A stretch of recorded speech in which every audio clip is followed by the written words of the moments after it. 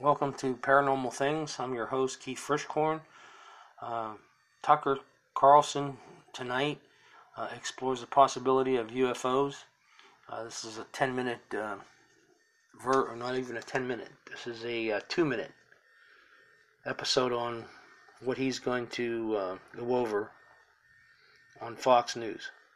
Without further ado, here it is. Just a few weeks ago, the Navy admitted for the first time that several UFO videos were real, meaning they show actual area phenomenon that so far the Pentagon cannot explain. Now a UFO investigations group says they have found materials that could potentially be physical evidence of UFOs. Luis Elizondo is Director of Special Programs at the To the Stars Academy of Arts and Science. He also headed the Pentagon's Office for Investigating UFO Incidents, and is the star of the History Channel's Unidentified. He joins us tonight. Luis, thanks so much for coming on. So, thank you for having me. What is this material, and why could it shed light on the question of what UFOs might be? Sure. Well, our company over the last year and a half has actually obtained quite a bit of material. And let me first preface by saying some of that material, that's providence, is frankly hearsay, while the providence of some of this material has been substantiated.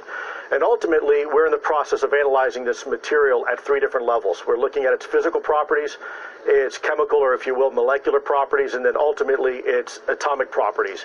And it's really at that point we'll be able to make some sort of definitive conclusion, keeping in mind that we still have to follow the scientific process and methods, and at the same time have peer review. So it's not just as simple as coming out and saying, hey, look what we found. There's a lot of work that still needs to be done. I bet that's right, and of course you'll be challenged, as you ought to be challenged, I think. But quickly sum it up for us. Why do you think this material might be connected to UFOs? Well, without getting into a lot of detail right now, because it's frankly, it's too speculative for me at this point to say why I think something.